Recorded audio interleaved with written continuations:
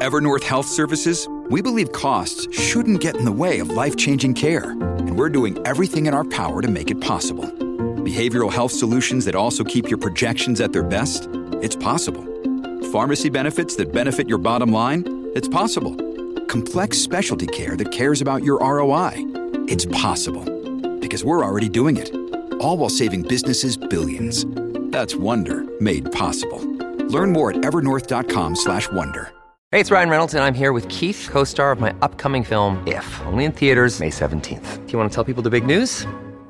All right, I'll do it. Sign up now and you'll get unlimited for $15 a month and 6 months of Paramount Plus Essential Plan on us. MintMobile.com/switch. Upfront payment of $45 equivalent to $15 per month. Unlimited over 40 gigabytes per month. Face lower speeds. Videos at 480p. Active Mint customers by 531.24 get 6 months of Paramount Plus Essential Plan. Auto renews after 6 months. Offer ends May 31st, 2024. Separate Paramount Plus registration required. Terms and conditions apply if rated PG. Hello, everybody. This is Marshall Poe. I'm the editor of the New Books Network. NBN listeners like to read books and buy them. So we thought we'd tell you that right now, our friends at Princeton University Press are having a remarkable site-wide sale. You can get 50% off books, including ebooks and audiobooks, with the code 50, F-I-F-T-Y, at checkout until May 31. You can save some real money on Princeton University Press books. I encourage you to go there and check it out. Welcome to the New Books Network. Good day. Welcome back to New Books in History, a podcast channel on New Books Network. My name is Dr. Charles Coutinho of the Royal Historical Society. I'm a host on the channel, and today I'm pleased and honored to have with us Dr. Donald Stoker, I should say Professor Donald Stoker. Professor Stoker is Professor Emeritus at the Naval War College, where he taught for 18 years. He is currently a Fulbright Visiting Professor of International Relations at the Diplomatic Academy in Vienna.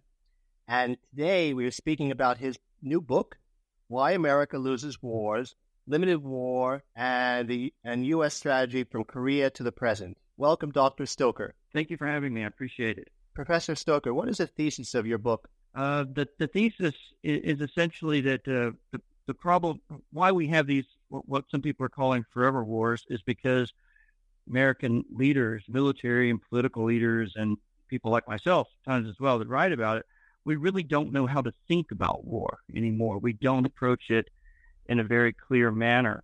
We're fuzzy about what we want. We're fuzzy about what we want and what that even means. We don't understand what the end state should look like, and that causes a roll-on effect of various problems. Because if you don't understand what you want, if you don't have to achieve, then what are you fighting the war for? You know, it's what I call it sometimes in the book is the why of war, and I'm certainly not the first person to have ever said that, because we've forgotten that pivotal element of it. Because if you don't understand the why of it, then what are you doing here?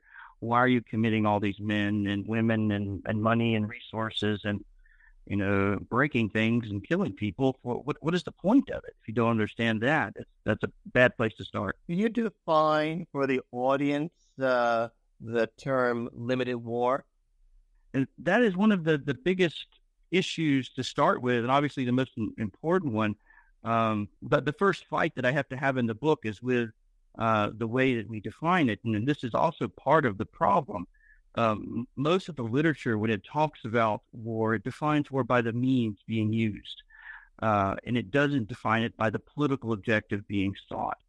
And this creates an instant problem because you don't have a foundation for your argument if you don't have a good definition. You don't have a foundation for your analysis if you don't have a good definition. So back to then, what does limited war mean? Well, if you're going to look at wars, the best place to start for your analysis is to look at the objective being sought.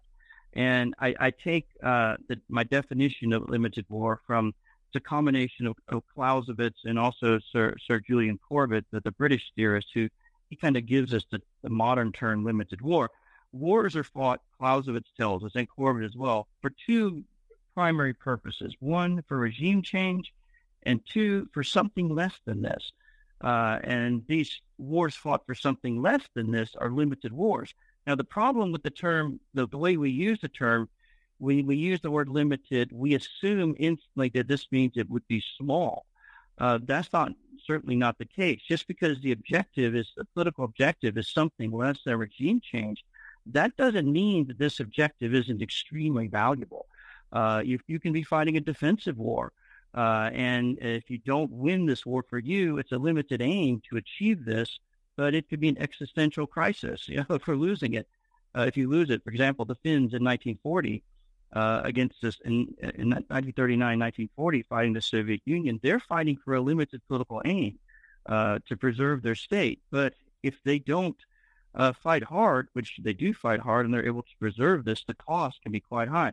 So I think that's part of the basic problem is this, we don't define well what we want, and because we don't define well what we're talking about, this then spills over and through the literature to a lot of confusion and creates a lot of bad ideas, I think.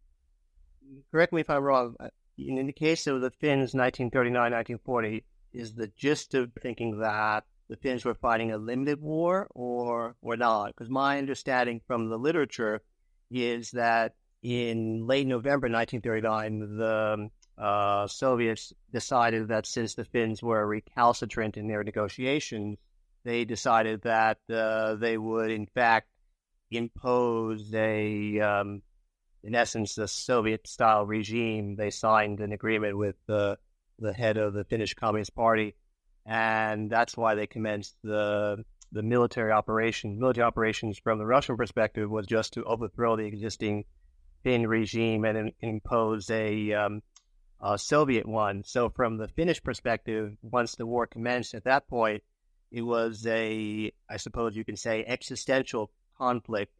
So for them, it was an unlimited war. It just so happens, for extraneous reasons, particularly the likelihood of Anglo-French military intervention, that the Soviets were forced to negotiate something which was much more acceptable to the Finns, even though the Finns subsequently, when the Germans invaded Russia in June 1941, decided to participate in the hopes of getting back what they lost. So that you can't confuse the Finnish aim, the Finnish political aim, with the Russian political aim. And here's again, this illustrates part of the problem with the way the literature writes about war in general. The Russian aim is an unlimited political aim. They seek regime change to impose a new regime on the Finns. The Finns don't seek regime change. They seek to preserve what they have. So this is part of the problem with even using the term limited war. And there are a few writers who tackle this. Is that different people have different aims, and you have to start your analysis from the aims. Your aim might be limited, theirs might be unlimited. In that case, what happens is when you're doing your analysis, you're saying, okay, we want Vietnam. Well, in Vietnam, all the different players have different aims. The aim for the United States, is a limited one, which is often why it's called a limited war. We wish to just preserve South Vietnam. But the aim for the North Vietnamese is quite different from that. Their aim against us is a limited one, but their aim against South Vietnam is an unlimited one. They wish to overthrow that regime. So this is part of the confusion with it. Is you have to split things where they are. You have to look at the different players in it, and then look at the aims, then look at the means that are involved in it. And the problem is that we look at the means that are being committed to this and say committed to a particular conflict, and we judge the conflict, based upon that. And we define the conflict, or try to define the conflict based upon that. The problem with that is looking at the level of means, it's so subjective. It brings in the term total war, comes into this. Well, when does a war become total? Well, you really can't describe that. There's no formula, no definition that you can give for that. So the primary argument I make is, look, we have to start with this object, the object that you want, the object that you're seeking. And you have to understand that. And you have to understand also that the objects being sought have a certain value. Again, this is what Clausewitz teaches us. And this then spills over into how the war is going to be fought, what it's going to cost. It's going to contribute to that. It's going to contribute to the difficulty of it as well. The Finns' object was a limited one, but it was an extremely valuable one for them, state survival. So they were willing to pay as much as they had to pay for as long as they could, and they were willing to fight as hard as they could. And it paid off for them. But if for a lesser object of a lesser value, maybe they wouldn't have been willing to fight as hard. So that's the first place you have to start is with that. But you have to understand the other people the other states involved, what their objects are as well, including your allies. Yes. I suppose another aspect of the question is when can be a sequence in which a limited war for one or both parties becomes an unlimited war. That occurs in cases in history, I suppose, in particular Napoleon's invasion of Russia. For him, the war was initially a limited one for specific goals. It just so happens that because of the nature of the terrain and his opponent, it became, in essence, an unlimited one. Well, the best example for our purposes is Korea of that, where for the U.S. purposes, where you have when we start the Korean War is always often called the first American limited war, which it isn't by any means, but you often see it branded that way. Our objective initially there is a limited one, where we just seek to preserve South Korean regime, but the Truman administration, very quickly into the war, decides that here's an opportunity. We can change our objective and decide to remove the North Korean regime as well. And so they do change the political objective and decide to conquer North Korea. You'll see in the literature sometimes that this is blamed on MacArthur, that MacArthur's mad march north, as one author puts it. But this is a political decision made by the Truman administration, even before Incheon. MacArthur certainly doesn't disagree with it and is eager to do it, but it's very much a political decision. But then the war, when you change the political objective, you change the nature of the war, because that changes the value of the object for everybody around you. When you think about, Korea, you can make a good argument that Truman administration had won the war right up to the point when they crossed the 38th parallel. At that point, you've got another war on your hands, a different war, because you've decided to eliminate another regime, and you've decided to eliminate a Soviet and Chinese client state or allied state, or allied's not quite the right word, but certainly associated. And this then raises the stakes for them. And so this, of course, as we know, provokes the Chinese intervention, as well, and increased Soviet support as well from it. But you're right. The objective can change in the course of the war. And in Korea, then after the Chinese intervention, our political objective, after much hemming and hawing and fuzziness on the part of the Truman administration, eventually turns back to being a limited one again. Which is part of the reality of it. That's why it's just not so simple just to brand something a limited war, because the nature of wars change. What do you attribute the intellectual confusion of President Obama or ex-President Obama concerning the conflict with ISIS? That's a tough one. It's hard because we don't really know a lot of the things, but certainly he approached it as so many of the other presidents have, and in some ways, as Truman, not having a very clear objective initially, not committing the means necessary to be involved in the war. And he obviously didn't, want to do it. Part of the way he runs when he runs for election was to end the wars in Iraq and Afghanistan, and then he ends up fighting the Third Iraq War, which is, you can have good intentions, but sometimes what you do will come back to bite you.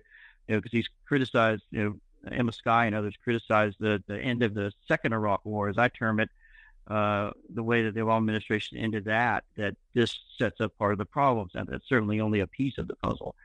But the bigger issue, knowing what you want there, when he lays out the objective initially for the war against ISIS, degrade, and destroy, I think is how he puts it. Well, which one is it? It needs to be something really clear for this. And then when you start committing troops, you really should be serious and have the means to actually do this. You make an argument that this is not unusual for this is all through American history, where the United States often wants to fight a war on the cheap, and often is very reluctant to commit the force involved until something really bad happens, and then we're forced to. Correct me if I'm wrong, but I got the impression that the book at times seems to confuse military combat per se and or peripheral, what I would call peripheral military interventions with wars. So, for example, in the 19th, 20th century, the British and the Americans, just taking them as examples, were involved in many peripheral conflicts. I'm thinking of, for example, the revolt in Palestine, 1936-1939, the Iraq Rebellion of 1920, the emergency in Malaysia in 1950s, a similar emergency in Kenya, the 1950s as well, the intervention in Northern Ireland from 1969 onwards. While military conflict was involved, there were lives being lost on both sides. Admittedly, the British much less than their opponents.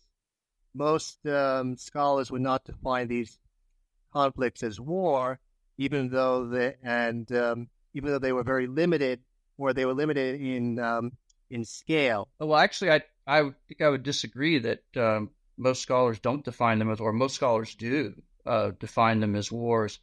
Malaya and some of the other examples, these are certainly wars. I think part of the problem, we sometimes use these, call things conflict, but which is certainly they are conflicts, but these are certainly wars. This is where military force is being used for a political purpose, or it's political violence, violence for a political purpose, which is sometimes terrorism, but certainly these are certainly very clearly wars.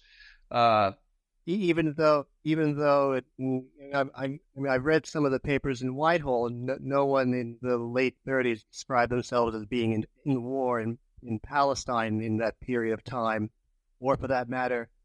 I think if you ask the people there, that I think they would certainly consider it a war. Just because the policymakers don't say that, which I think is part of the problem, because the policymakers, there's this fear of admitting it. If you admit you're in a war, well, then maybe we have to do something differently.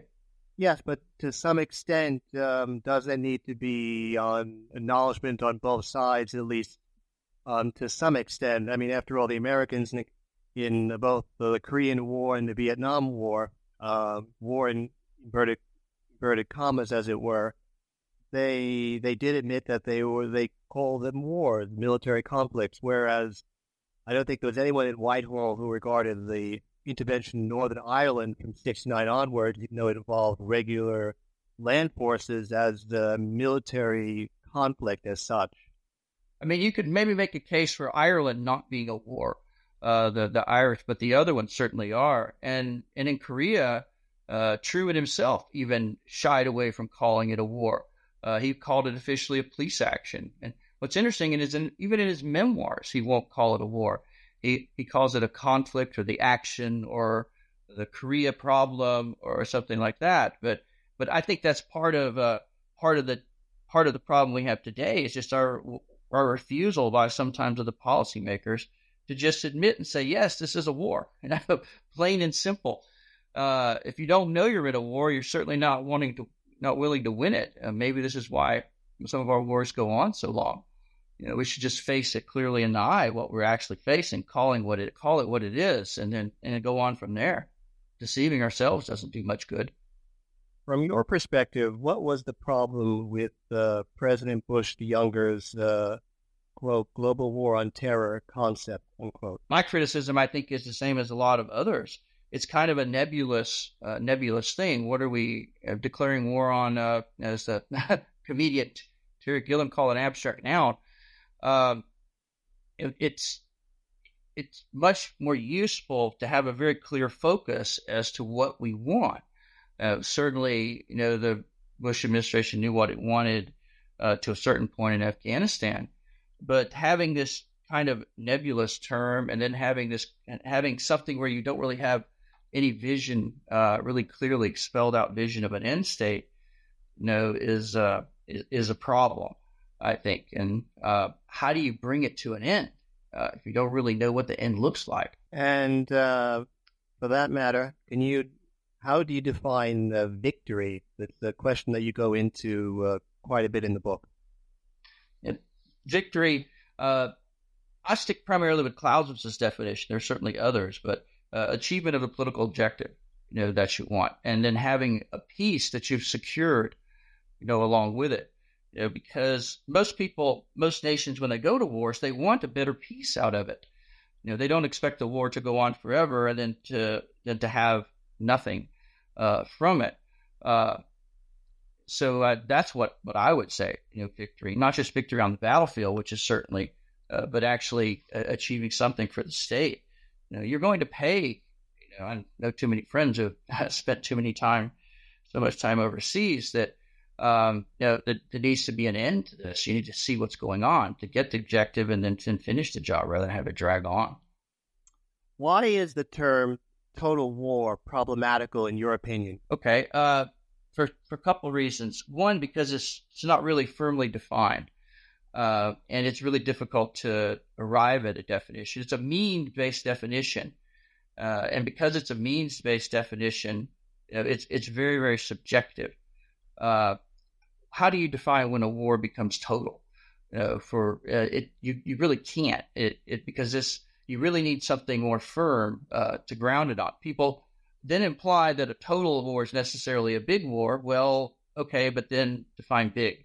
We understand what big means, but total war doesn't give us a basis for analysis. The term doesn't.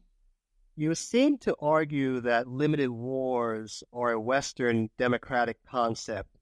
Does not that overlook the many limited wars fought in the last 60-some years by non-Western, non-democratic powers? In particular, one can think of the Sino-Vietnamese War of 1979, the Russian military intervention in Afghanistan, the Sino-Indian War of 1962, Egypt's military intervention in North Yemen in the mid-1960s, among others. I don't argue at all that it's a Western phenomenon. I use many, many examples. One of the primary examples that is used as a case study for looking at wars of limited aim is the Russo-Japanese War, 1904-1905. It's arguably one of the best cases to study because the Japanese do one of the rare things, and that's actually prepare for ending the war and actually start planning to end how they're going to end the war before they even start it, which is very, very rarely done, and it's very hard to find examples for it.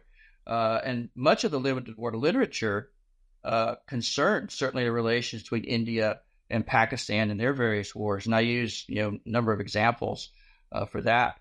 Certainly the wars in Southeast Asia, the wars in Korea. So it's hardly a Western phenomenon.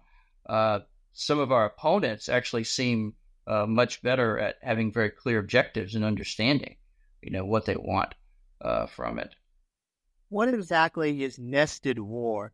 A nested war is a term that people use often when they talk about the Cold War, which I certainly wouldn't classify as a war, but that's an accepted term.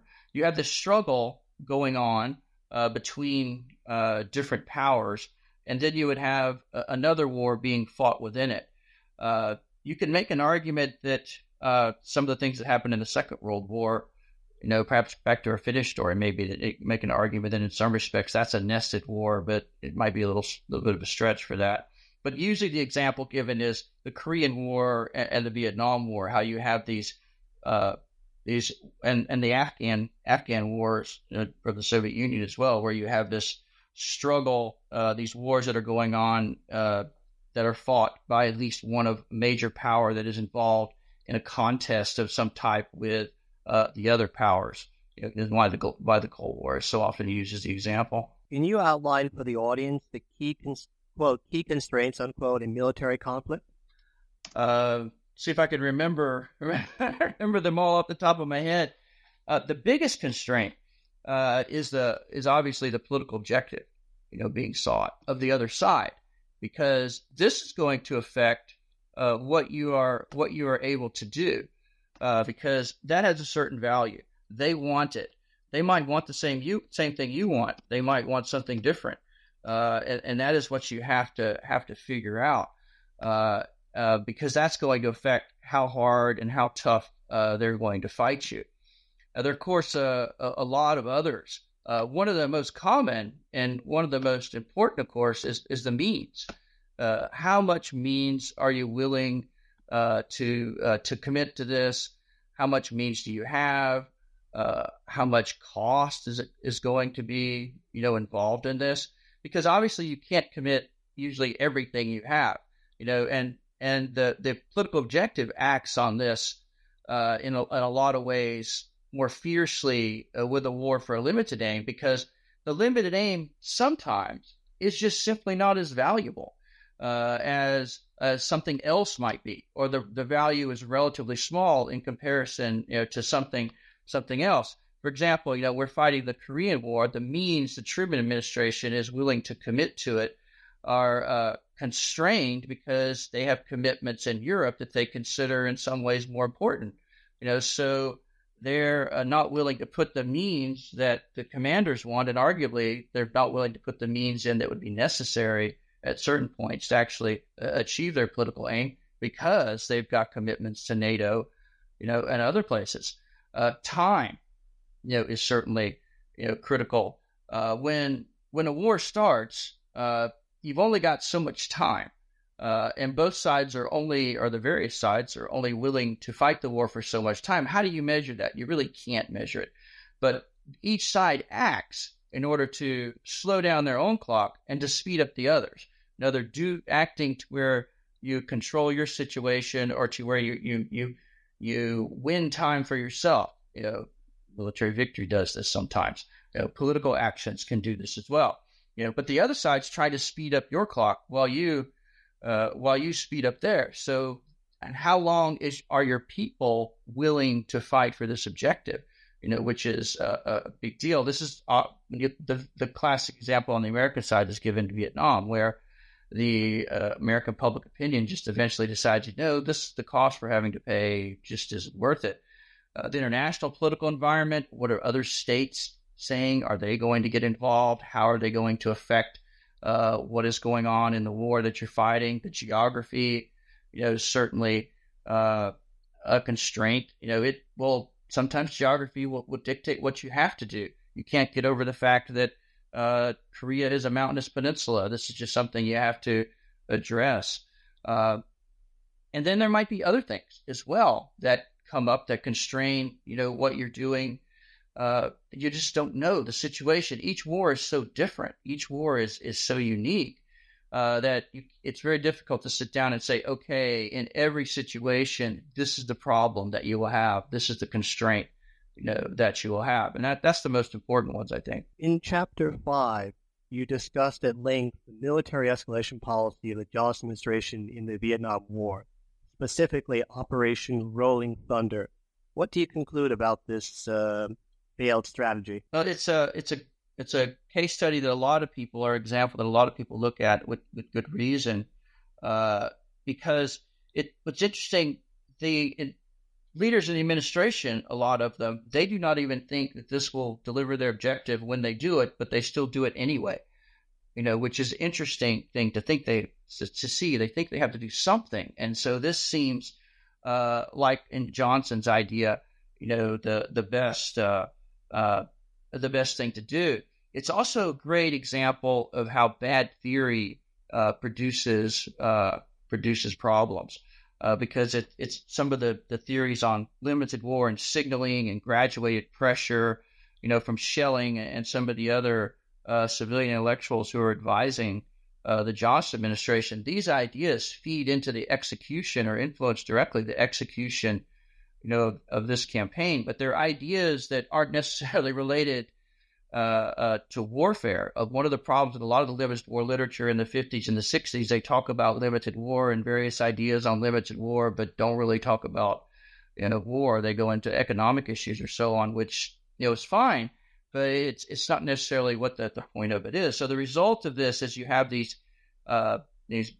flawed ideas that don't really take into account the nature of the war. They don't really take into account the nature of the opponent, combined with an underestimation of the opponent, combined with a lack of understanding of just what air power is capable of doing.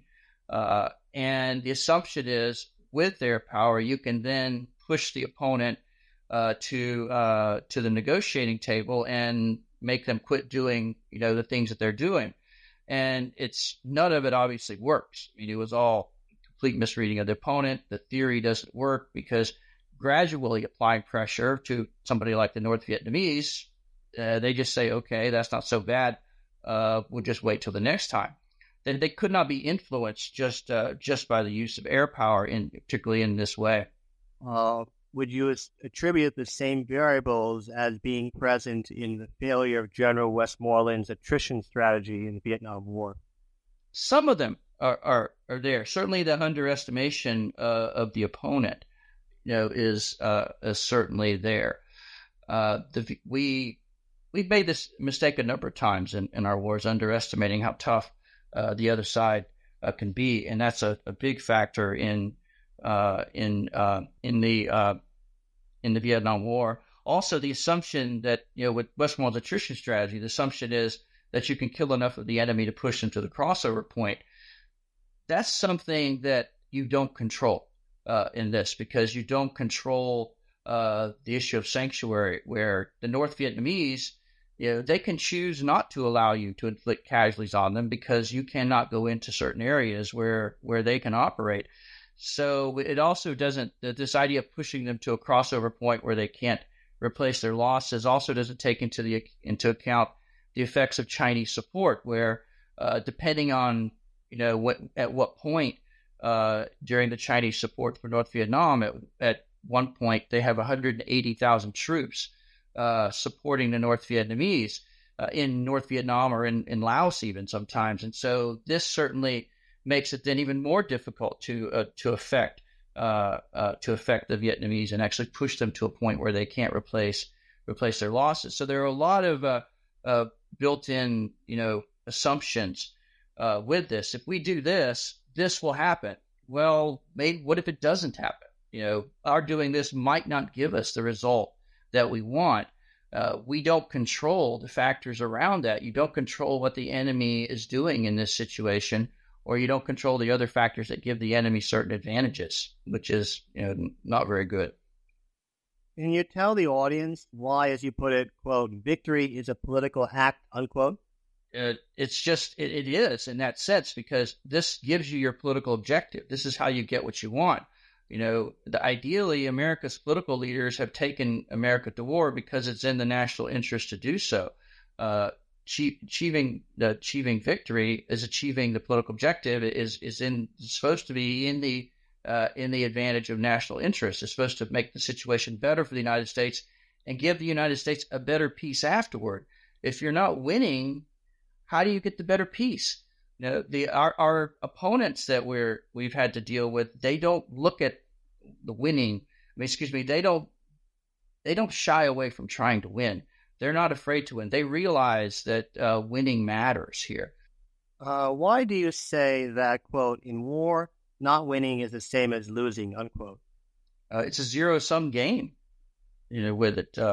Again, this back to the thing I just said. If you're trying to get what you want, preserve what you have, or get what you want, or get what you think you have to have for your own security, if you don't get it, then how is this not defeat?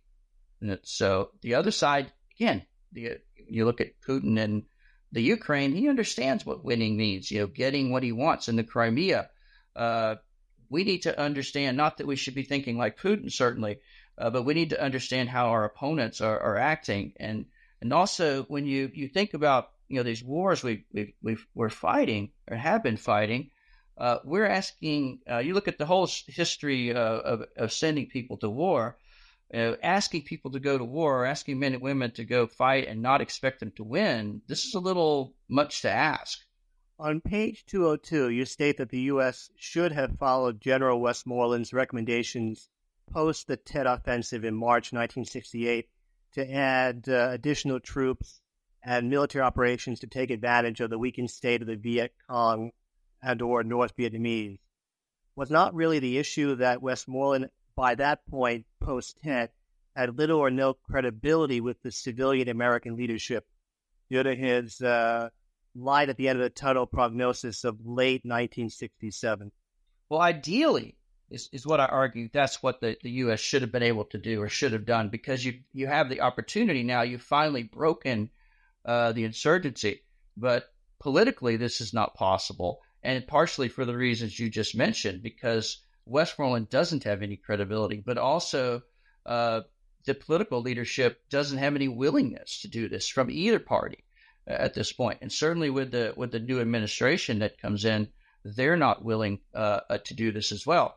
Ideally, in a perfect world, that would be the reaction. But the reality of wars is that this is a political act. And you have public opinion, particularly in a democracy. Public opinion is going to, what politicians think they can get away with, or what they can do in the shape of public opinion is going to dictate, what they do.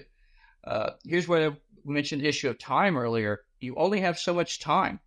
And at this point, the argument not my argument, not just mine, but by many people, the U.S. just simply run out of time, politically, and that area of public opinion as well. Was not or it could not be said, the real upshot of the Vietnam War, as well as for that matter, the Russo-Japanese War, was that the more cohesive and disciplined society, Japanese and North Vietnamese rather than American and Russian, won the conflict? I don't know. I don't think that you could put it that way. I don't know that matters as much, with this. I mean, you could argue that the Nazi regime was much more disciplined, but that certainly doesn't give them victory. So I don't think that's necessarily a basis for making the argument that's always going to win. The Americans in the Revolution certainly weren't most disciplined. True. What do you mean concretely when you state on page 226, quote, Western elites and leaders lack the intellectual foundations to discuss war in a rational and logical manner, and they generally do not study war, political history. Political decision-making in their staff are considered the least informed, unquote. Yeah, people don't study history anymore. And I think that's critical, for trying to understand war. And having read enormous amounts of the literature and what's being used to teach people to form these ideas, it's just not logical a lot of the times. We're back to arguing about definitions and things like that, but these things matter. And the teaching of the theory, I mean, I'm a great proponent in teaching theory, having written a biography of Clausewitz and studied a lot of military theory. But I think a lot of the more modern theory that's being taught is not grounded enough in, certainly in the classical tradition of military theory and military thought. And I think it's kind of weak, which will certainly come through arguably that's one of the points of the book. Will come through pretty clearly. Isn't one of the problems with the General Van Fleet's recommendations in 1951 in the Korean War to launch a military offensive north of the then American Chinese lines in the middle of the peninsula, the fact that by going further north, you assist the Chinese by reducing their supply lines and logistical lines, while at the same time, conversely, you increase your own difficulties, or if you want to use Clausewitzian expression, friction, by virtue of the fact that your own supply lines are much further extended, and of course, the battlefield becomes elongated as you approach the Chinese-Russo border. Well, they weren't planning on driving all the way, to the border. Pushing them back certainly would have shortened the Chinese supply line some, but not significantly, and certainly we would certainly make it continuously difficult for them to keep their supplies up. It would certainly shorten it some. And one wonderful thing about the engineering capability of American forces traditionally is that logistics are usually something that are resolved fairly quickly. But that the bigger issue is, by doing that, as Van Fleet argued, do you win the war? Do you end the war? Do you force the enemy to the table and bring them to actually make a deal, which is what essentially Van Fleet and others argue. Use enough force to actually end it, especially when you've finally gotten the Chinese to a point where they're about to crack. The reason the Chinese eventually agreed to negotiate or why they're willing to negotiate it, at least at first, is because Mao just simply wants a breather. He needs a 2-month breather so he can resume offensive operations in August. Why do you query the concept of hybrid warfare? Because it's intellectually unsound in many, many ways. I've read as much of the literature on that as I can stand. It has a lot of problems. One, and this is a big problem with some of the new theory. It doesn't understand the difference between war and peace. This is a big distinction, because hybrid war and the term gray zone conflict as well. You hear it both in D.C. all the time. If you're telling me everything is in a gray zone, the land between war and peace, or if you're telling me that people are operating in a hybrid way, which essentially, in some respects, some of these people that write about it say the same thing, that there is no difference between war and peace. They're fighting a hybrid war, but they aren't at war. Well, if there is no difference between war and peace, this creates a real problem when you're trying to address the issue, because the way you deal with a military problem when you're at war is much different than the way you would deal with a political problem when you're not at war. And such confusion at this could actually get us into a real war, depending on how people act. One of the other problems with the hybrid concept is essentially it also confuses what subversion is, where the hybridists will say, oh, we've got this tactical stuff that's going on with regular and irregular forces, but then there are these cyber issues and some propaganda and so on. Well, first they argue that this is new. Well, this is nothing new. This mixing of irregular and irregular warfare, regular and irregular warfare, is nothing new. This has been done since Brasidas crossed the peninsula, across the Peloponnesus. But that's another problem with it as well. And they forget the subversion, these cyber issues. All of this goes on in peace as well as war. Just because someone is now using this cyber issue, using cyber or some other form of subversion in, say, the Ukraine, this is nothing really new. So then people, and plus the concentration of the hybrids is mostly on tactical issues, which is fine. There's nothing they're very, very important to study. But then what happens is they take these tactical issues, a little bit of tactical innovation mixed with subversion and criminal activity, and then extrapolate from this a whole new supposed form of warfare, which then now, in the last 7 or 8 years at least, has started entering into American national strategy documents and policy documents, and actually, influencing military strategy and doctrine, which I think is not particularly useful. If you wanted people to take one thing away from your book, what would it be? Know what you want, and have the policymakers understand that. Have them understand what they want. Be very clear in it. Understand how hard it's going to be to get it. Going to war is the most serious thing and the most complicated thing that a country can do. And so you really, really need to think very seriously and think very hard about it, and don't expect it to go the way you want it to go. Have an understanding of what you want, and think hard about what it's going to cost to get it and if it's worth it or not. I would like to thank you very much, Professor Stoker, for being so kind as to speak with us today. This is Charles Coutinho. Thanks for listening to New Books in History, a podcast channel on the New Books Network. Thank you, Professor Stoker. Thank you, sir. I appreciate your time.